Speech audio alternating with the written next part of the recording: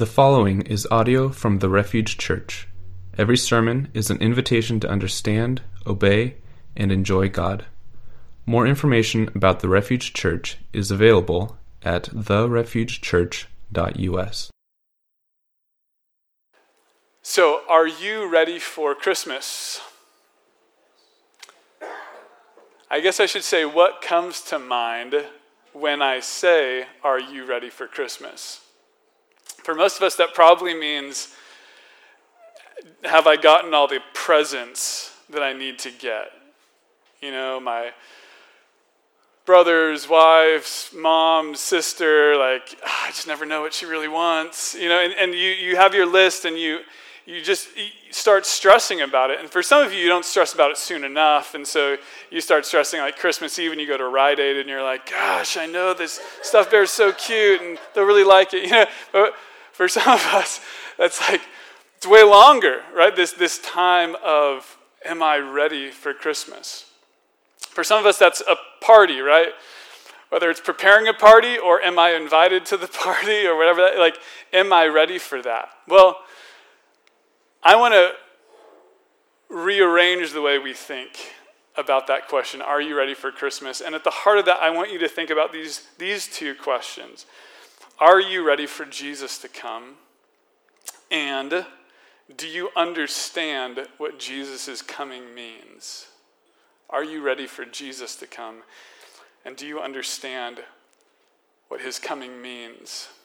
Because when we find God in the manger, and we read the Christmas story again, we see that no one is really ready. No one's ready for Christmas. How is that possible? That no one was ready for the long-expected, long-awaited Messiah. I want you to think about this. There's about 400 years between Malachi the prophet and John the Baptist. 400 years they had between the predictions of Jesus coming and Jesus coming. How can you not throw the best party ever in 400 years? Right? But what we know looking at our own hearts and what we know looking at history is that 400 years doesn't amplify our excitement, but it dims our expectation, right? Instead of us getting so ready, we forget. And we know that because it could be, you know, we get very ready and we hear the sermons, we read the scripture, and then next year we're like, how did I forget all that? How did I forget what it meant for it to be God in the manger? And so today I simply want to talk about this. What are we ready for Jesus to come? Are we ready to meet Jesus again and see God in that manger and all that it means? And I want you to think about this when you think, am I ready for Christmas? Not just to think of all the planning and the parties and the presents, but I want you to think, man, is my heart ready? Is there room in my heart this Christmas to focus on what it is all about? And so we're going to read the Christmas story and see how Jesus' humiliation reminds us of this. So Luke, we're going to be in chapter 2, starting in verse 1 and going to verse 20. It says this: In those days, Caesar Augustus issued a decree that a census would be taken of the entire Roman world. This was the first census that took place while Quirinius was governor of Syria, and everyone went to their own town to register. So Joseph also went up from the town of Nazareth in Galilee to Judea, to Bethlehem, the town of David, because he belonged to the line of David. He went there to register with Mary, who was pledged to be married to him and was expecting a child. While they were there, the time came for the baby to be born, and she gave birth to her firstborn, a son. She wrapped him in cloths and placed him in a manger because there was no guest room available for them. And there were shepherds living out in the fields nearby, keeping watch over the flocks at night. And an angel of the Lord appeared to them, and the glory of the Lord shone around them, and they were terrified. But the angel said to them, "Do not be afraid. I bring you good news that will cause great joy for all the people. Today in the town of David, a Savior has been born to you. He is the Messiah, the Lord. This will be a sign to you. You will find a baby wrapped in cloths and lying in a manger." Suddenly a great company of heavenly hosts appeared with the angel, praising God and saying, "Glory to God in the highest heaven, and on earth peace to those on whom his favor rests." When the angels had left them and gone into heaven, the shepherds said to one another, "Let's go to Bethlehem and see this thing that had happened, which the Lord has told us about." So they hurried off and found Mary and Joseph and the baby who was lying in the manger. When they had seen him, they spread the word concerning what had been told to them about this child, and all who heard it were amazed at what the shepherds said to them. But Mary treasured up all these things and pondered them in her heart. The shepherds returned, glorifying and praising God for all the things they had heard and seen, which were just as they had been told. So today, I'm going to be kind of building out a context, this humiliating context for us to find God in the manger, kind of setting up what we'll look at next week with us see the glorification of God in this. But the context is extremely humiliating. We're going to look at the people. We're going to look at the places, and ultimately the position we find Jesus in as we find God in the manger. The first, and I know when you hear those things, you're probably like, oh great, it's like a history lesson. But this is really fascinating. Think of the people here, 3 people. Well, more than that, but 3 kinds of people here. First we have Caesar Augustus, we have Mary and Joseph, and then we have the shepherds. The first person mentioned here is Caesar Augustus, and this provides a fascinating context, this kind of 30,000-foot context. The shadow cast over the whole story is Caesar. Right? Since the time of Julius Caesar came way before Jesus, all the emperors of Rome had been called Caesar, and they were considered the King of Kings and the Lord of Lords. That was Caesar, this position of absolute power. Their will was the way of the millions of people that they ruled over. And Israel, Jerusalem, Judea, Bethlehem, all these places that we're familiar to, all these places that we think of as holy places were under the rule of Caesar Augustus. He was an oppressor, right? He wasn't a benevolent ruler. He was one that his rule was terror to the people. Right? He ruled with an iron fist. And that is the first person we're introduced to in the Christmas story. Caesar represented a loss of power, not a gaining of power. Right? Think about this. Belief in liberation and freedom would appear like a fairy tale to anyone living under the shadow of Caesar Augustus. It's the first person that we're introduced to here. And then we have these, what would appear like minor characters when you're introduced to Caesar at the beginning, right? And that is Mary and Joseph, people who are being displaced because of the will of Caesar. People who we find them without a home because of the will of Caesar. They are not people who are comfortable. They're people who are living life on the road. They're people who are going home, but ultimately to a family that obviously isn't receiving them. A census means that they would go to the place where all their family would be gathering to pay taxes, and yet no one is taking ownership of them. That is Mary and Joseph. They are married, but they have not consummated the marriage, and so they're still called betrothed, and yet Mary is pregnant. Scandal. These are the people who make up the Christmas story. We have shepherds, right? The third people we find, and these are people who are not invited to parties. That's right. If you had 400 years to plan a party, the shepherds would not make the list. These are people who are on the outskirts, not your neighbor who would bring you a casserole when you have a child. These are the people who are like, yeah, everyone else can hold the child except for the shepherds, right? And yet these are the people God is calling to come close and worship him. They are blue-collar workers, men who are, aren't believing in fairy tales, right? They're coming and they're not the philosophers who are like, oh yeah, sure, a God would come as a baby. They're going to be like, that's ridiculous. Those are the shepherds, and yet they've come to worship. These are the people who make up the story. You have Caesar and the power of the Roman Empire. You have Mary and Joseph displaced, disowned. And you have shepherds, people on the outskirts who are being invited in closer. This is the context we find when we find Jesus, God in the manger. The second thing think of the places here represented. We have Rome, we have Bethlehem, and we have a barn. Right? Rome, again, think of this shadow of the Roman Empire cast over the whole thing. Rome was made up of 50% slaves. Think about that. Half of the people that came under the authority of the Roman Empire were slaves, having no power of their own.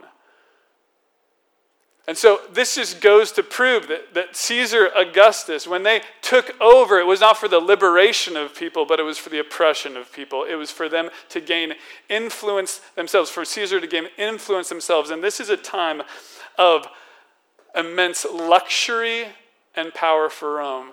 This was the height of the Roman Empire. And so what is Bethlehem to Rome? Nothing.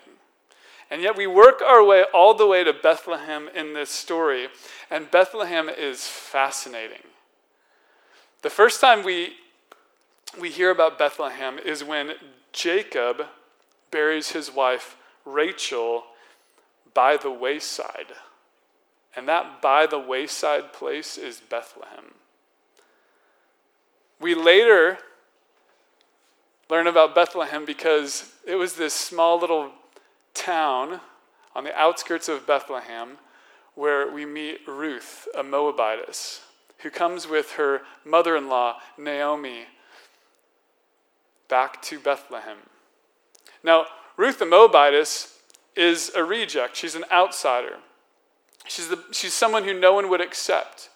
And yet there's this amazing guy named Boaz. This is a story in the Old Testament book of Ruth, right? Boaz, who welcomes her in and just doesn't show pity to her, but shows love for her and protection.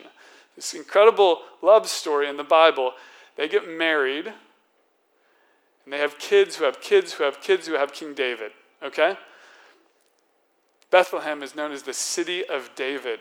But Bethlehem is more a place that has been than a place that is. Now, I want you to think of Callow, okay? Some of you are like, what? Right? Callow is if you come up the hill, and then you go down the hill, and then you leave, right? And if you take a right when you're leaving, you go to Callow, okay? And Callow is not a place you do your Christmas shopping, right? Callow is, it's like this place that you go through and you're like, this has so much potential. Well, that's Bethlehem, right? It was a place where you have pictures of like super cool cars driving on it, and like at one time there was probably a cool burger joint. But now it's Callow, right? You're like, you want a kind of a tattoo? Yeah. That was probably mean. I don't know. Maybe they were great tattoo parlors, but it's Callow. But I want you to think of Bethlehem when you think of that. It's this place that was amazing, but it's now this place out of the way that people are just returning to go pay taxes. And in that by the wayside place is a barn. Now think of all the invitations you've received to baby showers. Right? Probably has the time hostess or host. God forbid they invite men too, but people are doing that these days. And what has the world come to? Okay?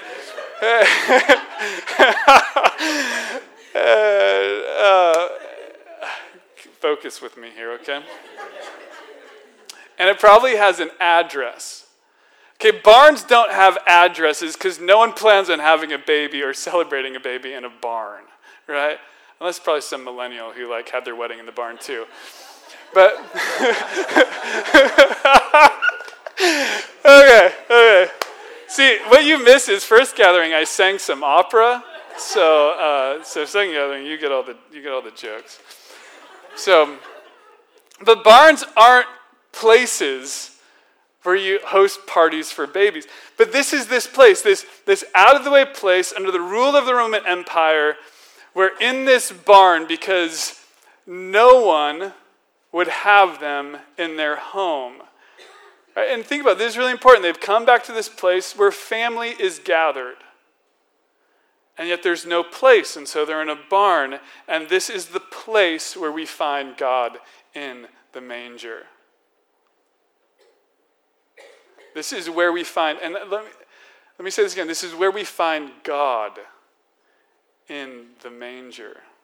Now, I didn't mention this in last gathering, but it's something I've thought of all week, and so I'll share it with you. I'm listening to a book right now called Seeking Allah, Finding Jesus. It's this amazing story of a young man who grew up Muslim and had a heart to know God and met Jesus through dreams, visions, and but he talked about how the Muslim people honor Allah, so much so that if the Quran touches the ground, they it's like there's this really high esteem of God. And I think sometimes, if you talked with a Muslim about why they don't think Jesus is God, one of the things they'll bring up is the virgin birth and Jesus' birth and his humble beginnings. How could God ever do that? And I think for some of us, the Christmas story is so, it's this tradition that we're like, oh yeah, that's God in the manger.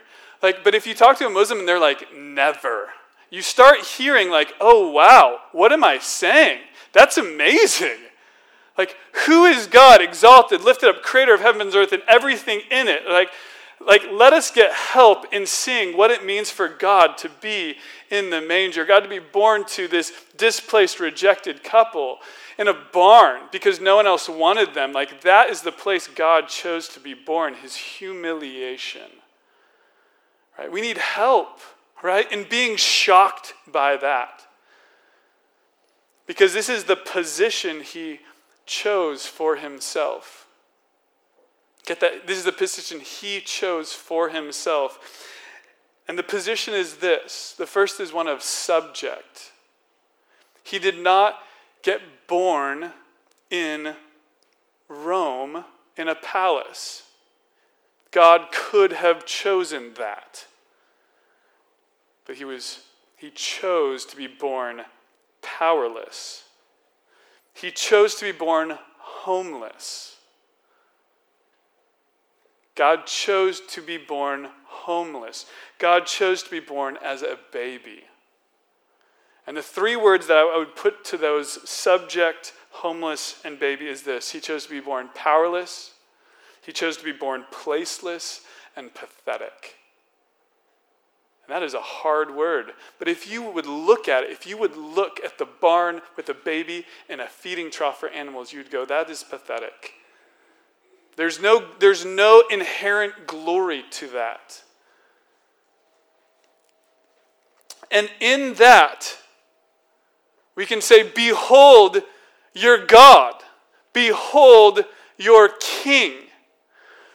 But what I want you to hear with that is 33 years later, someone else would say, behold your King. Pontius Pilate would say, behold your King. And what everyone would say is, Caesar is our king. We have no king but Caesar.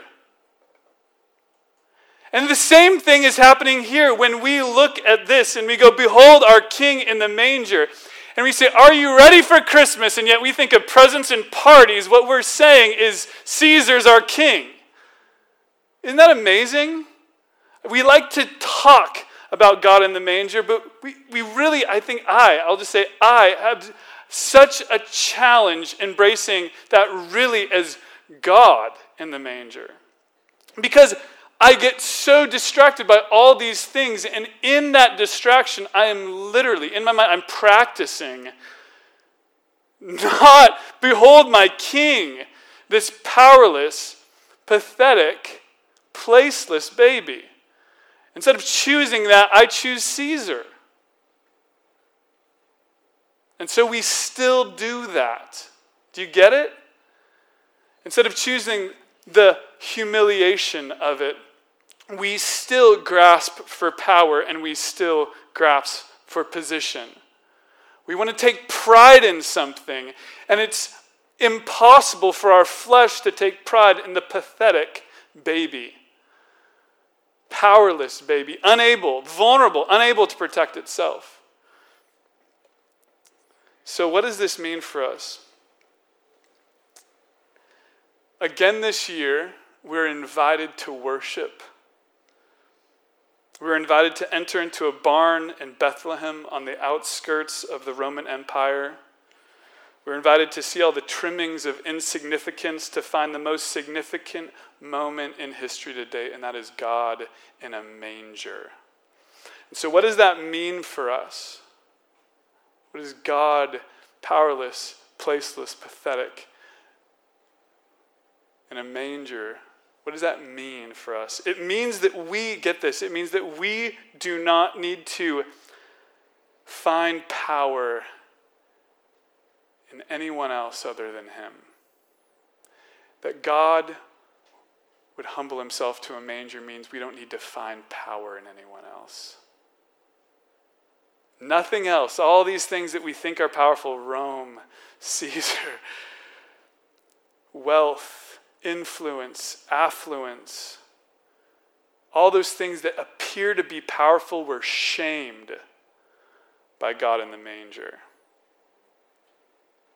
They were exposed for what they really are. When we find God in the manger, we don't need to find power in anyone but him.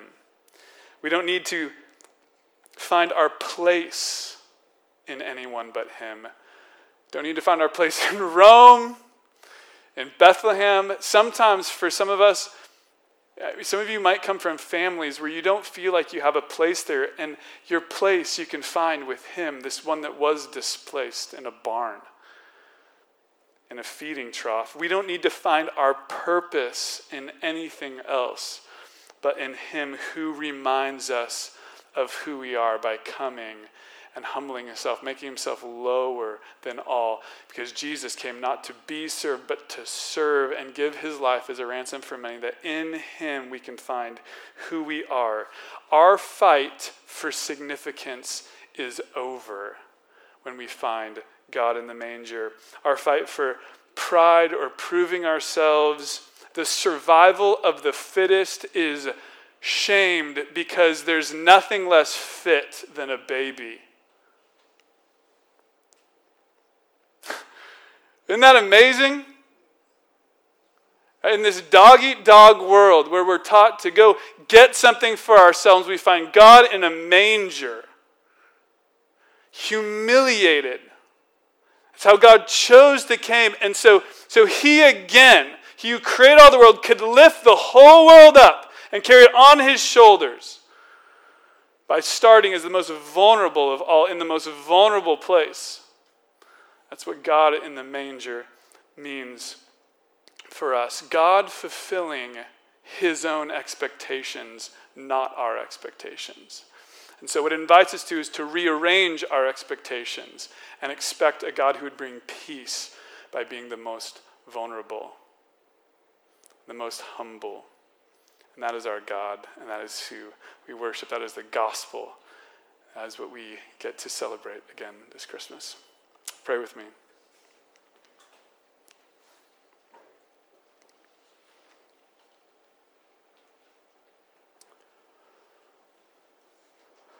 God, it's impossible for us by our own thinking or effort to comprehend what it meant for you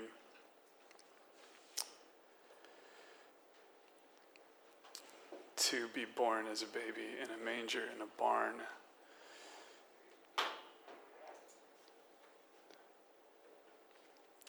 So we just ask for your help again this season to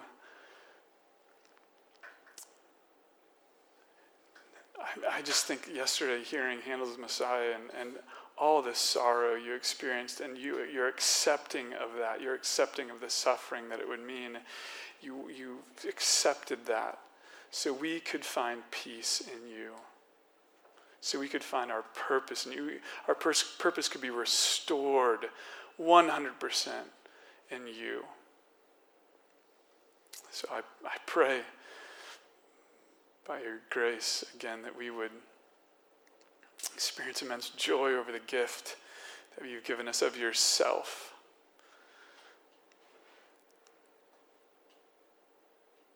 And give us the courage to receive it and the courage to share that with others who might not see it yet, might not worship you yet. I pray these things in Jesus' mighty name, amen.